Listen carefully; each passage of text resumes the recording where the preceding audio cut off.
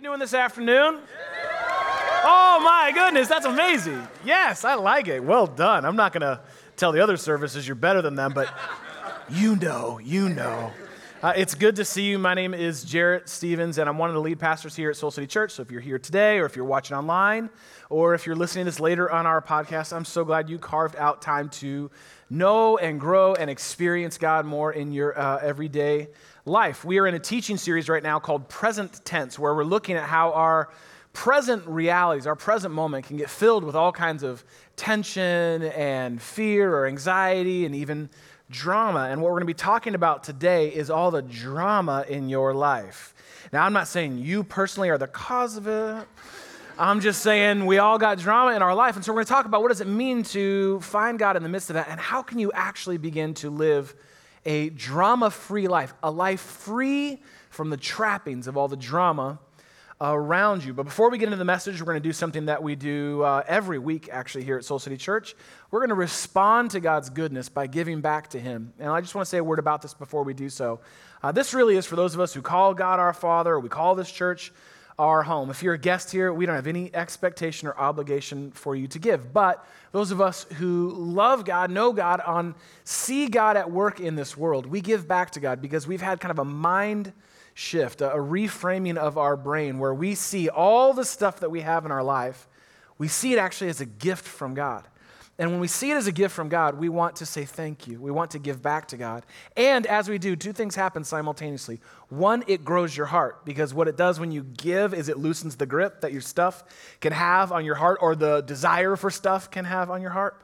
And then two, it grows and expands the work and ministry of this church. The reason we're able to do all that we do in this neighborhood, in this city, and literally around the world is because of faithful folks like you getting in the game and giving back to God. And so we do it three different ways. In a moment, we're going to receive our offering, kind of old school, and that's where we pass the buckets, and then you can text to give. So if you came ready to give, you can give in the buckets, or you can text to give right now. It's pretty amazing. Right now, if you feel God moving and stirring you to give, you can give to the work God's doing here, or you can give online. Now, if you've ever passed the buckets and you've been sitting on the aisles and you kind of look and go, oh, it's a little light this week. Hope that goes well for them this week. Let me explain to you why. The majority of our church actually gives online. And it's something that G and I started doing before this church even existed. We set it up online, began giving to this church.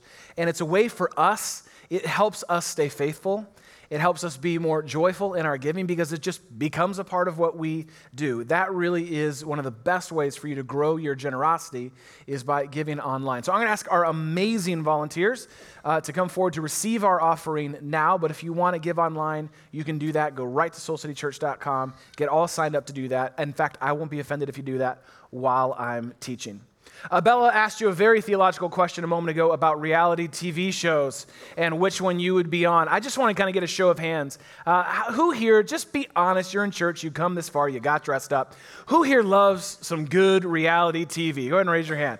Good, and by good, I mean bad. We all have to we have to come to the grips with the truth that this is some bad stuff that we watch, but it's a good guilty pleasure. There's a lot to actually choose from. In fact, a study a few years ago by Nielsen, which is an organization that tracks TV viewing habits of Americans, found that at any given moment that Americans are watching TV, half of those TV viewers are watching a reality TV show. Half of what we're watching is reality TV show. In fact, right now, there are around, kind of under and over, depending on the season, 1,000 reality TV shows on television. I don't mean like ever in the history of television. I mean on air right now. That number of reality shows has actually doubled in the last 5 years. So this is a significant trend. People tuning in to watch other people's lives. And it's hard to turn on a TV without bumping into a reality TV show. And there's all the ones that you know, the ones that are familiar, right? Now I'm going to name some shows here. I just want to give you a word because I forgot to tell some of the earlier service this. I'm going to say, when I say a TV show, you don't need to cheer for it. Okay, you're only outing yourself by doing that. I mean, this is a safe place, but let's not push it, okay? So there's the shows that everyone obviously knows. Shows like The Bachelor, right? There's shows like The Voice. There's shows like Survivor. There's shows like Fixer Upper. Fixer Upper is a reality show. Chip and JoJo, we love you. There are shows like Keeping Up with the Kardashians. Maybe you watch that one. Again, please don't cheer. Or Real Housewives of wherever. It doesn't really matter what city they're in. It's the same basic show. So there's all the ones that you know that kind of always, the big famous ones. But then there's a bunch, because there's 1,000 reality TV shows. I bet there's a ton you've never even heard of that are on TV right now that have had multiple seasons on television. There's actually a show called Born in the Wild. Now you might think, oh cool, like Nat Geo, they watch animals. Nope. These are husbands and wives who decide to give birth without doctors out in a field or in a forest or in the desert. Why? I don't know, but we keep watching. There is a show called Help Big Papi. Oh no, Big Papi Needs a Job. Big Papi needs a job. Big Papi, former Boston Red Sox, famous baseball player, apparently needs something. Anyone want to take a guess? A job. And so it just tracks him interviewing for all kinds of different jobs. I don't know if you check the Soul City job board, but that is a show that is on. There's another one. I want to get the title right here. Tiaras and the Taxidermist. And this is a show about a young beauty contestant queen and her dad, who's a taxidermist who stuffs dead animals. And it's all the drama and stuff that happens around their family. You ever heard of this show? You've never heard of this show because I just made that show up. Here's the problem. You'd have no idea. You hear that and go, that sounds reasonable. Like that's the point we're at in culture right now. And while the quality of these shows may vary, there is one thread, one theme that continues through every single one of them. And it is this. It's drama. That's actually why you tune in for unscripted television, is because of the drama. Oftentimes, it's fabricated drama that they make up to keep you watching, because if there weren't any drama in the show, you wouldn't watch. It just wouldn't be interesting to you. Think about it. I mean, who's going to watch a show about a guy named Greg doing his taxes? That's not very exciting to tune in for every week and watch. Sure, you got to do them, but I'm not going to give 30 minutes of my life to watch this. You're not going to watch a show about a woman named Lisa running errands on a Saturday. That's probably it's a real to-do list. It needs to get done. But I'm not going to tune in and watch that. Why? Because there's no drama to that. No one's interested in something that doesn't have any drama in it. We tune in because we love the drummed up drama of reality TV shows. We tune in for the cat fights. We tune in for the motorcycle mechanic to throw his wrench at someone. We tune in for the couples to fight over whether they'll love it or list it. That's why we tune in, is because we are actually drawn to drama. And the question I want us to consider for the next few moments together is this: why are we so drawn to drama? Why are we so drawn to drama? Because let's be honest, the drama that's in your life right now, all of us have drama at different levels. You don't love it, do you? But yet we love to watch it. So there's something about us that's actually drawn into drama. Why is that? A recent study by the International Science Times, and I know what you're thinking. Yes, the International Science Times is a real magazine, and it's just as exciting as you think. The International Science Times followed the reality TV viewing habits of 145 students from the University of Wisconsin. They had them just watch reality TV, and then they kind of gathered all of their responses. And there was a consensus of belief that they found from the study, and this is it, quoting from their article.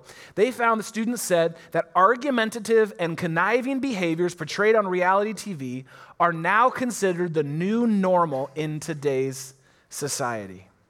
That all the things that we kind of watch and make fun of are now just kind of normal part of our everyday lives and relationships. In other words, another way of putting all of that exciting article is this: what we mocked last night, we end up mimicking today. And it's easy to judge everyone else when you watch it on TV, but then we end up kind of living that out in our own everyday lives. And I'm not here to preach a sermon against reality TV. I got better things to do than preach a sermon against reality TV. I'm not saying you shouldn't watch reality TV. I'm just saying we need to watch that it doesn't become our reality. That the habits and patterns and the way we see people treating each other there are how we actually treat each other because we are just drawn to drama. It's something you got to know about yourself. I got to be honest with about myself. We always have been drawn to drama. But the truth is, as we see in God's word, as we study it together and as we explore what it means to be in a relationship with God, what we find is that we are created for more than drama. That God actually made you for more than that there is actually another way. It's a way of peace. It's a way of presence. It's a way of freedom because it's ultimately the way of Jesus. Jesus gives us a radically different reality to live in our everyday world. Think about it for a second. If you were to read through the gospel accounts of the life of Jesus, study his life as I have for the last 30 years of my life, study the life of Jesus, you will not once find him caught up in drama. It's happening all around him. You can find it all throughout the Bible. He's not caught up. He's not drawn into drama. Never once do you see Jesus gossiping in the Bible. He's not like saying to the disciples, you heard about the Pharisees, blah, blah, blah. You don't see that. You don't see Jesus acting passive-aggressively with people, like, go ahead, sin if you want to, see if I care. You don't see that. You don't see him getting caught up or drawn into drama in any moment in the Bible. What you do see is Jesus expressing healthy joy. What you do see is Jesus expressing healthy sadness. What you do see is Jesus expressing healthy grief. But he's never caught up in drama. Why? Because he lives in a radically different reality than the world that we so often get drawn into. And here's the good news for you and I today. He invites you into his reality. In fact, if you're a follower of Jesus or would call yourself a Christian, he's called you into living into this new reality that's, listen to this, drama-free. Free from the power of drama in our life. Doesn't that sound like delightful? Drama, I want that for my life. So let's look at what that actually looks like in Romans chapter 12. If you have a Bible with you, turn to Romans 12. Got it on your phone? Awesome. If not, there should be a Soul City Bible right under your seat. We put one there for you. So go ahead. It's either on your seat or under your seat. Grab a Soul City Bible and turn to page 920 in the Soul City Bible. You know what you're going to want to do is grab a pen as well, because this is some good stuff we're going to get through today in this text. So Romans chapter 12 is on page 920 in the Soul City Bible. Let me give you some context as to where we're coming at for this passage. This is obviously a book in the New Testament, but more than that, it is a letter written by the Apostle Paul to the church in Rome. This is a large, growing church, and the city of Rome was in the heart of the occupying empire. Like the Roman power was everything in that world in that day. And it was a culture that was not necessarily friendly to people who were followers of the way of Jesus. In fact, years after Paul would write this letter, Romans would begin to torture Christians in the Colosseum like a reality TV show. And people would come and cheer and watch people's lives be taken from them for believing in Jesus. So to live in the city of Rome at this time and say that you're a follower of the way of Jesus, ripe for all kinds of drama. And so Paul paints this beautiful picture of another reality that we can actually live in. And before we get to this text, let me just say this about Romans 12, 1 and 2. We're just going to read verse 2. These two verses are cornerstone verses for this church. We built this church and banked this church on this promise found in Romans 12, 2 that we're about to look at. This is actually possible for everyone. So what does God have to say to us here? He says this, Romans 12, 2. He says, do not what? Do not conform to the pattern of this world, but be what? But be transformed. You hear us say that all the time here at Soul City Church. That's the heart of our mission. Don't conform to the pattern of this world, but be transformed by the renewing of your mind, the transforming, the making new of your mind, your thoughts, your beliefs, your stories. Have that renewed by God. When you do, Paul says, then you will be able to test and approve, to understand and experience what God's will actually is. And here's what God's will is that you can know right now. It's good and pleasing and perfect. It's good because it comes from God, and it's good for you. It's perfect in every way. And so there's a powerful promise packed into this verse that we can see right here, that you can actually know and experience God's will for your life, that you can know in your everyday little decisions and in your big decisions. You can actually experience and live, walk in God's will. That you can in your big, should I take this job or not? Should I move to this department or not? I wonder where God's at in the midst of that. You can actually know and experience the will of God as you walk in his ways? Should we stay in Chicago? Should we pack up and move to another city? Should I move out to the suburbs? Well, these are big decisions that you're making. You can actually know and walk in God's will. The way that we get there, that promise is predicated by us not conforming to the pattern of this world, but by being transformed, renewed by God.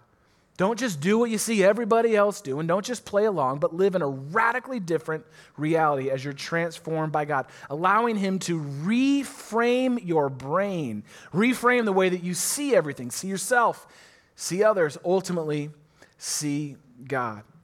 And when it comes to the drama that we've been talking about for a little bit here, when it comes to the drama that we all experience, we all have in different ways and different levels in our life, there is actually a pattern to all of that drama. Did you know that?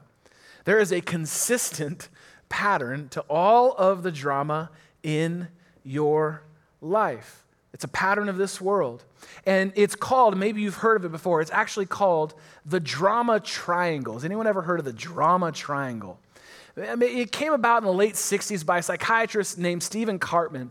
As he watched and studied how people interact with each other and how we get caught up in the pattern of drama, he began to notice something that was consistently true all across the board for just about every situation, every drama that we have. And he calls it the drama triangle, and this is what it looks like. He says that there's ultimately, in any drama scenario, whatever's going on, there's three characters at play. Any one of them is at play in a moment. Sometimes all three of them are at play in any given moment, in any given drama in your life. The first one is, everyone say out loud, the first one is? Hero. So there's always going to be hero. What's the hero's mantra? The hero actually has a mantra. The hero says, I am the solution to your problem. The hero believes that they are the solution to your problems. The hero always has advice to give everyone else around them. You ever met someone like that? Maybe you're someone like that. You ever been across from someone like in a small group or you're having lunch together, you're catching up and they're telling you about some really hard thing they're going through in life, and this is really hard, I'm really struggling with this. They kind of pour out their heart to you, and then you have that person sit across from you and go, you know what you should do? Or you know who you should call? Or I'll tell you what you need to do. That's a hero move. That's what their motive may be good, they may be trying to help you, but really, they're just playing a part in the drama triangle. I'm the solution to your problem. I can fix you. And heroes love to actually come and rescue people who are hurting or who are stuck or who are in trouble. In fact, a hero is a cornerstone to any codependent relationship. If you know anything about codependent relationships, you cannot have one without a hero. Someone to say, I'll fix you, I'll make it better, I'll come in, I'll rescue you. That's the hero role. You got that? Here's the interesting thing about what the hero does. While the motives may be good or seem good on the surface, what the hero gets to do is they get to help you with your problem so that they can avoid their problem and their pain. And lots of times they get to look good doing it. Oh, I'll do it. No, I'll fix it. And it seems like, oh, well, thanks, that's so great. But lots of times what the hero is doing is just avoiding their own pain or their own problem, and they mask it by helping you with yours. That's the hero. You got that? Then there's also the villain. In every drama triangle, every fight you've ever had, every argument you've ever had, and the villain has a mantra too. The hero says, I'm the solution to your problem. The villain says, anyone want to guess? You're the problem. You're the problem. No, you're the problem. All y'all are the problem. Everything else is the problem but me. The villain loves to find fault in everyone else. Villains, you can recognize them in any moment when you kind of step into that villain persona because they are critical, they're judgmental, they're often bossy, angry, they're oftentimes inflexible, they're rigid. This is the right way. Why is it the right way? Because it's my way. That's a villain move. That's what's really actually going on there. For the villain, it's never right. You're never right. They always are. It's never good enough. That's just a villain persona that comes online in every bit of drama you have in your life. I bet you can find somewhere where someone is showing up as this, maybe even you. And here's what's interesting. Where the hero gets to avoid their own pain by helping you with yours, the villain actually gets to avoid their own pain by pointing out yours and your problem. So they just get to mask over and walk past their own pain, their own problem, whatever they're stuck with, by pointing out all the things that are wrong in your life. I don't want to have to deal or face this, so I'm going to point the finger at you and point the finger at you and point the finger at them. That's a villain move. So you got the hero. I'm the solution to your problem. You got the villain. You're the problem. And then there's always a victim. And the victim's mantra, if they were to have a mantra, the victim's mantra is, there's no solution to my problem. This is as good as it gets. There is no solution to my problem. The victim sees their life as something that's happening to them, that they can do nothing about. They often seem helpless or hopeless or stuck or trapped. And when it comes to the victim, the pendulum usually swings between it's everyone else's fault, sounds a little bit like the villain, or it's all my fault. Everyone else's fault, blame, blame, blame, blame, blame. This is why this is like this is why this is happening to me. Or swings to it's all my fault, shame, shame, shame, shame, shame. I'm the worst. I got myself in this mess. It's never going to get better for me. And they take a posture of being a victim. In whatever the drama, however big or small the drama may be, there's always going to be someone who plays that part of the victim. And while the hero helps to avoid their own problems and the villain blames and points out everyone else's problems to avoid their own problems, what the victim gets to do to avoid their own problems, their own work, their own pain, is they're always going to look for a villain to validate their fears. Someone to point the finger and say, yep, you. Okay, yeah, me. Every time. Or they're going to look for a hero to rescue them from their problems. This is the classic codependent relationship right here. Hero to victim, hero to victim. That's codependency right there. I can't, I will. I can't, I will. Do you see how that dance works? The drama triangle. This is the pattern of this world. Every fight, every argument, every drama in your life can be traced back to this. In fact, this triangle has actually been at work from the very creation of the world. Since we first came onto the scene, we have been caught up in this pattern. In fact, if you were to go back to Genesis chapter 3, all the way back to the Garden of Eden, and you were to look at the relationship that Adam and Eve have, and ultimately where sin enters into the story, this is actually what comes online when sin enters in. If you know the story, the serpent comes into the Garden of Eden. God said, everything is yours, enjoy it all. There's one tree, the tree of the knowledge of good and evil. Just don't eat the fruit of that tree, but everything else you can enjoy. The serpent comes in, want to guess what the serpent comes in as? Actually comes in as the hero. And says, I'm the solution to your problem. God's holding out on you. I won't hold out on you. I'll tell you, if you eat that fruit, you'll know everything. You'll be just like God. So the serpent comes on and says, I'm the solution to your problem. And just real quick, at this point, Adam and Eve's story, how many problems did they have? They didn't have 99 problems. They had 0 problems in their life in that moment. But he says, no. There's a problem. I can solve it. And so they take the fruit, and God finds him and says, what have you done? No, you've disobeyed. This is the one thing I asked you not to do, and you did it. And instantly, the first response from Adam when he's found out by God is villain. He says, she made me do it. It's this woman you put in the garden, God. Remember when it was just me and you? Everything was cool. We had no problems. And then you brought her on. Don't get me wrong, there's benefits. But I'm just saying, it's her fault. And the second the finger gets pointed at her, Eve goes to victim mode. That's not it was beyond my control. The serpent came in and deceived me. I was the victim here. I didn't know any better. Do you see how, from the very beginning, we've been playing out this pattern of drama in our lives. We've been doing this dance from day one. We know all the moves. We've learned all the lines. And while we may favor one of these roles more than others in our lives, you can kind of see yourself acting like one more than the other, you're actually great at all of them. You just may not know that. You can play all these roles. And here's the crazy thing. You can play them all instantly. Give you a quick scenario. You're at work and someone messes up, like makes a big mistake. Like it's going to affect your whole department or it's going to affect your whole company. And they make that mistake and you catch it or it comes out that they've made a huge mistake. Guess what happens real quick? You can go straight to villain. How could you make such a stupid mistake? How could you do this? Do you know what this is going to mean to our company? Do you know how you've put us in jeopardy? Do you know what this is going to mean for this quarter? Do you know how we're going to fall? Just boom, boom, boom. It's all your fault, your fault, your fault. And then simultaneously, you can go to victim and begin to think to yourself, how do I work with such incompetent people? If only everyone got it like I got it. Man, this is If we just had a better talent base in our company, we'd be so much further ahead in the market. And so, God, all the forces are kind of stacked. I don't know if we'll ever get out from behind this hole. And then you can go right to hero mode and say, you know what? I'll stay late tonight. I'll work on this through the night. I'll double up on my work to cover what you dropped. I'll rescue you from the mistake. Do you see how quick you can do it? Just like you can play all three roles. Think about it in relationships. Think about it in a breakup. If you ever go through a breakup, I'm sure all of us have had those at one point in our life. Maybe you've gone through one recently or you've gone through really painful divorce. That is some ripe territory for the drama triangle. Because when a breakup comes, one of your first thoughts is villain. It's their fault. Never mind any part that you played in contributing to the relationship. It's all their fault. All their fault. If they're the ones who hurt me. They're the ones who did this to me. If they wouldn't have done this, this wouldn't have happened. You see how quickly you can go there? And then you can go to victim real quick. Why did this happen to me? God, how could you allow this to happen to me? What did I do wrong to deserve this? You can go even deeper down that well. Is there ever going to be anyone for me? Am I just going to be stuck alone the rest of my life?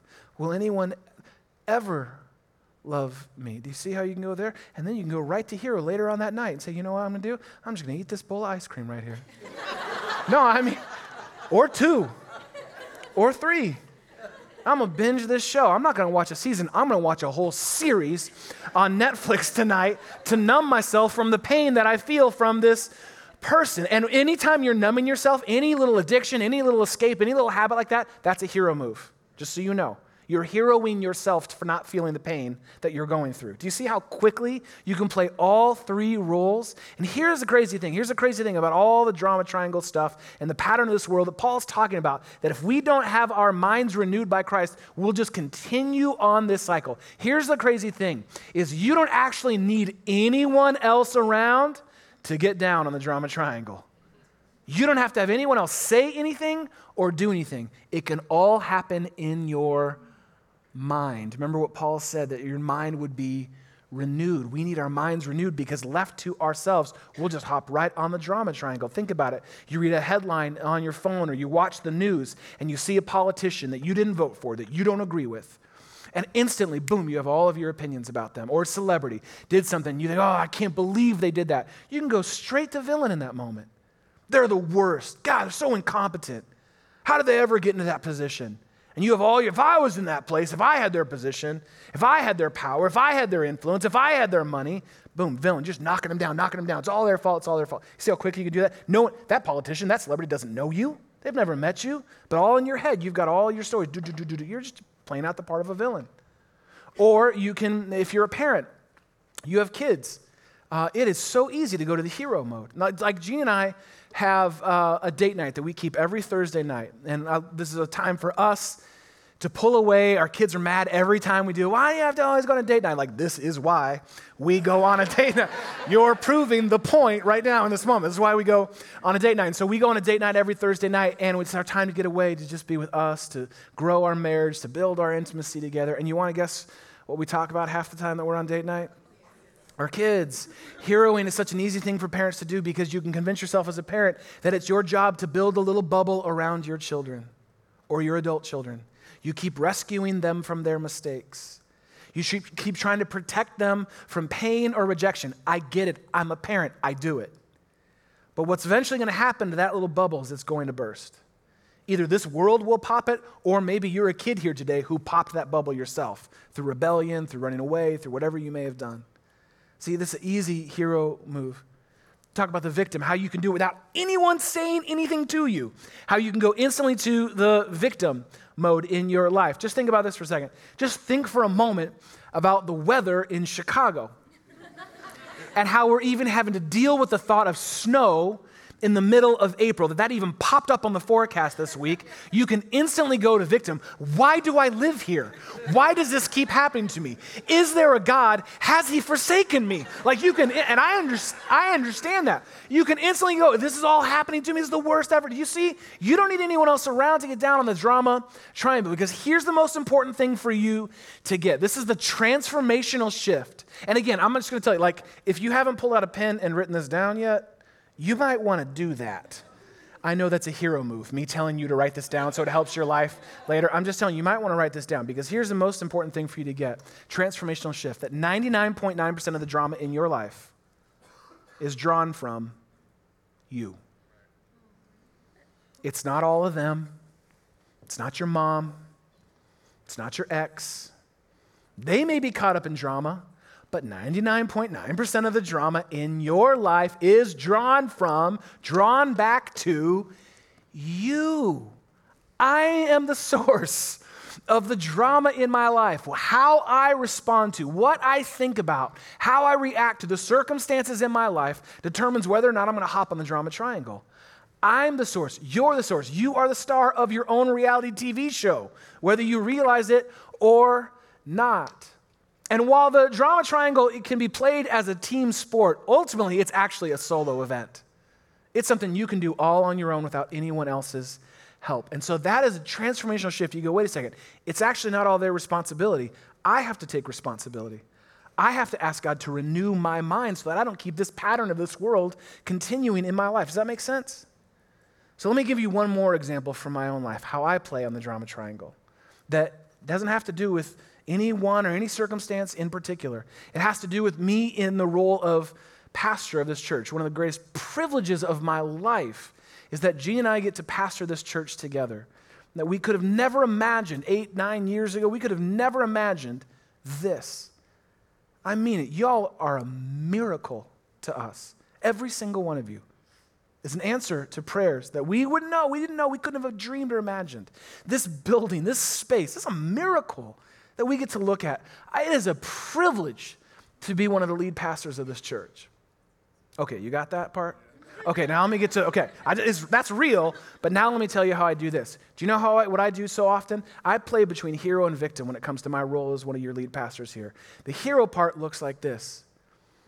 I have to write a great sermon every week. It's up to me. If I don't have a perfect, if I don't hit home runs every week, then who knows what'll happen? Maybe you won't come. Maybe you won't stay. And so it's up to me. I have to be the one to help you with all of your challenges and all your problems. I have to be a source of solution. I have to help you understand God's word. You never asked me to do that. But in my own head, I thought, well, it's all up to me. I have to do that. I have to do it. I have to do it. And then in my really, really low moments, guess where I go? I go down to victim. And I start to think when it's like in a hard day or a hard week or a hard season of ministry here at Soul City Church, I start to say, this is the first way. If you ever hear me say these words, you'll know I'm in the victim space. When you hear me say, nobody knows how hard it is for me. You don't know how hard it is. It's hard being a pastor. There's a lot of pressure. And there is. That's reality. Because you come here on Sunday, it's amazing, right? You come here, it's like, oh my gosh, look at all these couches and all these knickknacks everywhere. This place is like amazing.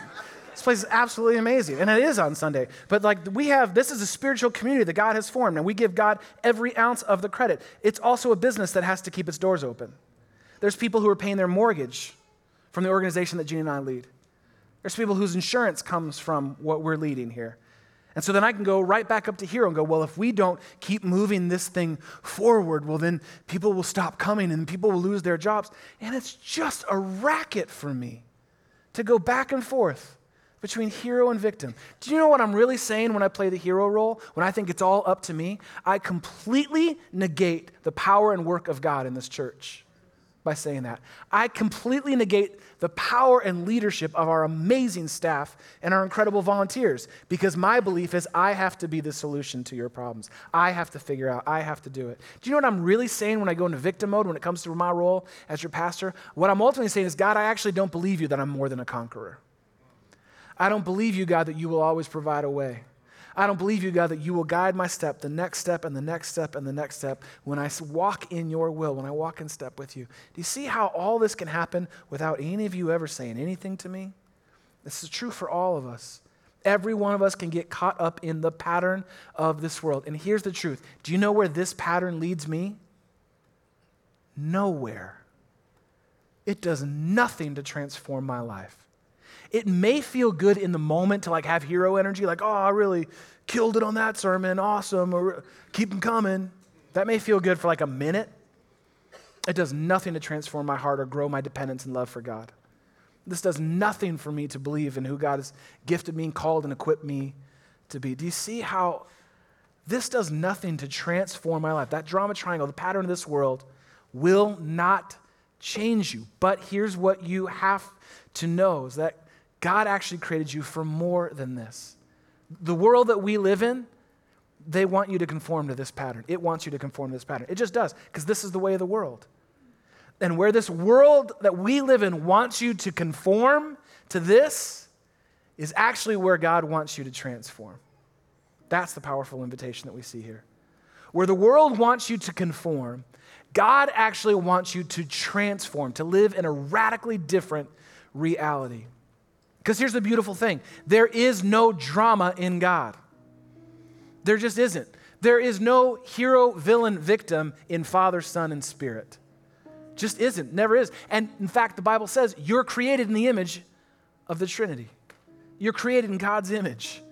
You weren't created for drama. You were created for so much more. And if we're ever going to hope to experience the power and the peace and the presence that comes from breaking this cycle, then we need God to do a work in us. We need to open ourselves up so we no longer conform to this pattern, but get transformed by God's power in our everyday lives. In fact, Paul goes on, I just want to close out, Paul goes on to paint a picture of what it looks like when you're living a transforming life, when you're not getting stuck in this, but you're actually living a radically different reality in this world. Just jump a little bit further down. If you still have Romans chapter 12 open up, jump down to verse 14. Look at the picture Paul paints of what it looks like and how you can break the cycle of drama in your life by living a transforming life. Romans 12:14 says this. He says, "Bless those who persecute you, bless and do not curse." And when he said persecute there, he actually meant persecute. Like literally people were being arrested and having their lives taken for their faith. In your life, that might mean people who mouth off at you, people who say things to you on social media, people who are mean to you in your family, in your home, whatever it may be. The invitation here is actually to bless, to offer them the same grace that's been offered to you. Because when you do that, here's what you do. You break the villain-victim role. Because the villain would say, you hurt me, I'm going to hurt you. The victim role would say, oh my gosh, why are all these people hurting me? Why is this happening to me? He says, no, here's how you break it. Bless them. Bless them in the name of Jesus. Genuinely offer them the grace that's been offered to you. Verse 15, he says to rejoice with those who rejoice and mourn with those who mourn. Now, just a quick word on what this means. This is what presence looks like. Rejoice with those who rejoice and mourn with those who mourn. For anyone here who has a friend that is going through a season of grief, maybe you know someone who has recently lost someone that they love, or they've lost a job, or a relationship has come to an end, or they're going through the death of a dream. The way they thought their life would work out by this point, it looks like it's just not going to happen. The last thing that friend needs you to do is hero them. They don't need you to come in and go, oh, you know what? I'll fix it for you. I'll get you through this. I'll make you happy again. They just need you to be with them. Rejoice when they rejoice. Mourn, grieve when they grieve. Verse 16, live in harmony with one another. Do not be proud, but be willing to associate with people of low position. Do not be conceited. What Paul is saying here when he says people of low position, he was using an extreme kind of phrase to say, get out of your bubble. Get out of your bubble. Get around people who aren't just like you or don't just agree with everything that you say. And he says, don't be conceited. That's the play of the villain. The villain actually is all about arrogance and conceit. The right way is my way. How do I know it's the right way? Because it's my way. He says, no, don't do that. Don't play that pattern out anymore. He goes on to say in verse 17, don't repay anyone evil for evil. If they hurt you, don't hurt them back. And then he says this, be careful to do what is right in the eyes of everyone. Translation, be a good person. Be kind to people. It's not your job to tell them where they're wrong or to try and fix them or all that kind of stuff. Don't repay evil for evil. That is actually what villains do. He says, no, there's a different way. Be kind. Be a good person to other people. And then he closes out with this beautiful, beautiful picture in verse 18. If it's possible, I love he says this. He's like, I know life's hard. I know there's drama. But if it's possible, as far as it depends on you, live at what? Live at peace with who? Everyone. Live at peace with everyone. Is he saying here, live at peace with the people who see it the way you see it? Live at peace with the people who agree with you. Live at peace with people who don't cause a lot of drama in your life. That would be great. But no, the invitation here is live at peace with everyone, even if they are caught up in drama. Your invitation is to live at peace with everyone. And do you know who else everyone includes? You. To live at peace with you, within yourself, not getting lost or caught up or spinning in that drama triangle. In our family, any moment where we have this little thing that we do where you can tell like tensions are escalating in our family, or there's a fight that's about, or argument that's about to happen in our family, or people are raising their voice, kids are raising their voices, we're raising our voices, whatever. We have a phrase that we started using with our kids, and we ask them the question, hey, are you just drumming up drama right now? That's how we, are you just, it feels like you're just drumming up drama right now. It feels like you're just making a small thing a big thing. Are you drumming up drama right now? And so we've been saying that with our kids for a long time, or they got used to hearing this phrase. In fact, so much so that anytime they hear Jeannie and I having a strongly worded disagreement with each other where we don't see eye to eye, they'll ask us, Dad, are you just drumming up drama with Mom right now? It's a really wonderful moment that we've gotten to as parents where our kids feel the freedom to call us out on it. But here's what I want you to actually consider. Here's a great question for our homework this week. If we're ever going to break the cycle and live with the power and peace and ultimately presence that God is inviting us to live, a radically different reality, here's a great question for your homework this week. Anytime, not if, but when you find yourself in drama, ask the question, how am I drumming up drama right now? How am I drumming up drama? It's easy to go, oh, they're doing this, oh, they're doing that. Sure, maybe, but you have no control over them. You ultimately have no responsibility for them. You can ask yourself, how am I?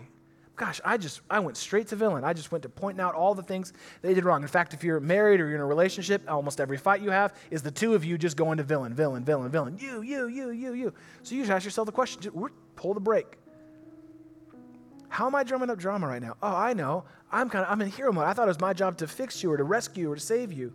Well, that's not what I'm actually supposed to do. God's given you all that you need for life and godliness. I don't have to, it's not my job to rescue. I can come alongside, be with you, help if you ask for. Do you see? Just that little question. How am I drumming up drama? And then here's part 2 to your homework this week. Part 1, how am I drumming up drama? Part 2, this little prayer. God, will you help me shift? God, will you help me shift? I'm stuck here. Will you help me shift? Going back to Romans 12:2, God, will you renew my mind right now? Because my mind's spinning that this is the only thing that I can see. God, will you transform me right now? Will you help me shift? Will you remind me of who you've actually created me to be? Remind me that there's no drama in you. You've created me for so much more than that. God, will you in this moment will you transform me like you promised you would? So that I can know and experience and walk in your good and pleasing and perfect will. How am I drumming up drama? And God, will you help me shift? What a great little assignment for us to work on together this week. And I can't think of any better way to end the message than coming back to the one who lived his life completely drama-free, to come back to Jesus, who is at the center of it all. He is actually the way. He made it possible for you and for I to experience this kind of peace, this kind of presence, even power in our lives, to not get drawn into the pattern of this world and conform to it any longer. And so what we like to do every month is stop and remember, as Jesus invited us to do, who he is and what he did for us, what's available to us through his death and resurrection. In a moment, we're going to receive the elements of communion. You're going to be handed a little tray, and you break off a little piece of bread, and then you're going to have a cup. And all I want you to do is to just hold on to it, okay? So we're going to pass these out to remind us of the body and the blood of Jesus, the death and resurrection of Jesus. And here's all I want you to think about. We're just going to be quiet for a moment. Make sure there's no distractions around you. Here's what I want you to think about when you're holding these elements. And on the night that Jesus instituted this little way, this practice for us of communion, there were all kinds of characters at the table. Every one of them. And he invited every one of them there with him. The one who would betray him, the one who would deny him, the ones who would walk away from him, his most pressing hour. They were all welcome to the table. And so I just want you to be reminded today, all of these little characters that we all play out in all kinds of different ways, all of the drama in your life, you're invited to come sit at the table of peace in the presence of Jesus right now and to give yourself the gift of a moment of reflection of what actually made it all possible for you and for me. So our amazing volunteers are going to come and pass out the elements. Quietly take it, hold on to the bread, hold on to the cup, and in just a moment I'll come back to lead us through and we'll close out our time together.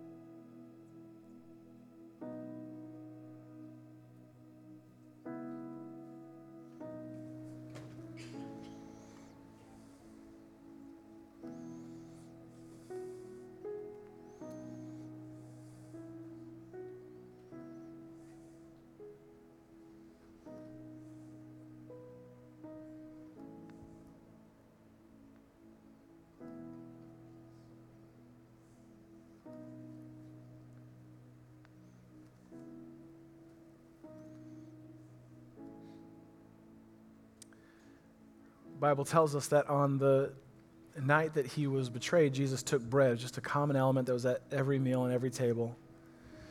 But he used it for this much deeper metaphor, this much more profound picture. He broke a piece of the bread. He said, I want every time you see this bread to be reminded of my body broken for you. It's a reminder that God actually came to be with you, took physical form, to be with you, and that I offered my body, gave my body up for you. And so for those of you who've received the bread, let's take the bread in remembrance of Jesus.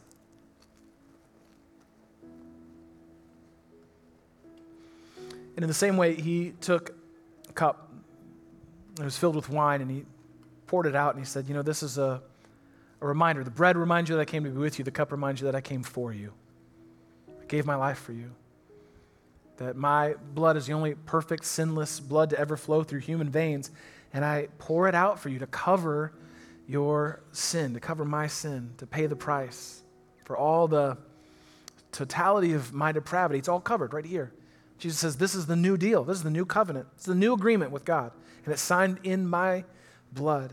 And it's poured out fully and freely for the forgiveness of your sins. So let's take the cup now in remembrance of him. And I want to invite you to stand, and we're going to pray together and then close out our time together with the song. So if you join me and stand. And if you want to, you can open your hands as we open our hearts, close our eyes so that we can focus on the reality of who God is and what he's done. Let's pray together right now. Jesus, thank you for the invitation that you've given us. First, you modeled it, then you made a way for us to have it, and then you invited us into it. You've invited us into this radically different reality, and it's ultimately based on your reckless love for us, your overwhelming love for us. And so, God, thank you that you love us so much, that you take us as we are and you help us become who you created us to be. And God, thank you for the promise that we don't have to stay stuck in the pattern of this world, but you actually promised us transformation. You said you'll change us, God, from the inside out by your love, and that you would renew our thoughts and our minds so that we can experience that good, pleasing, perfect will of yours. And so, Jesus, for all you did so that we could have all of who you are, God, how can we not offer up all of who we are to you? Thank you for your love. It's changed us. It's saved us. It's transforming us. It's renewing us. And it's because of your love right now that we pray and we sing. Amen.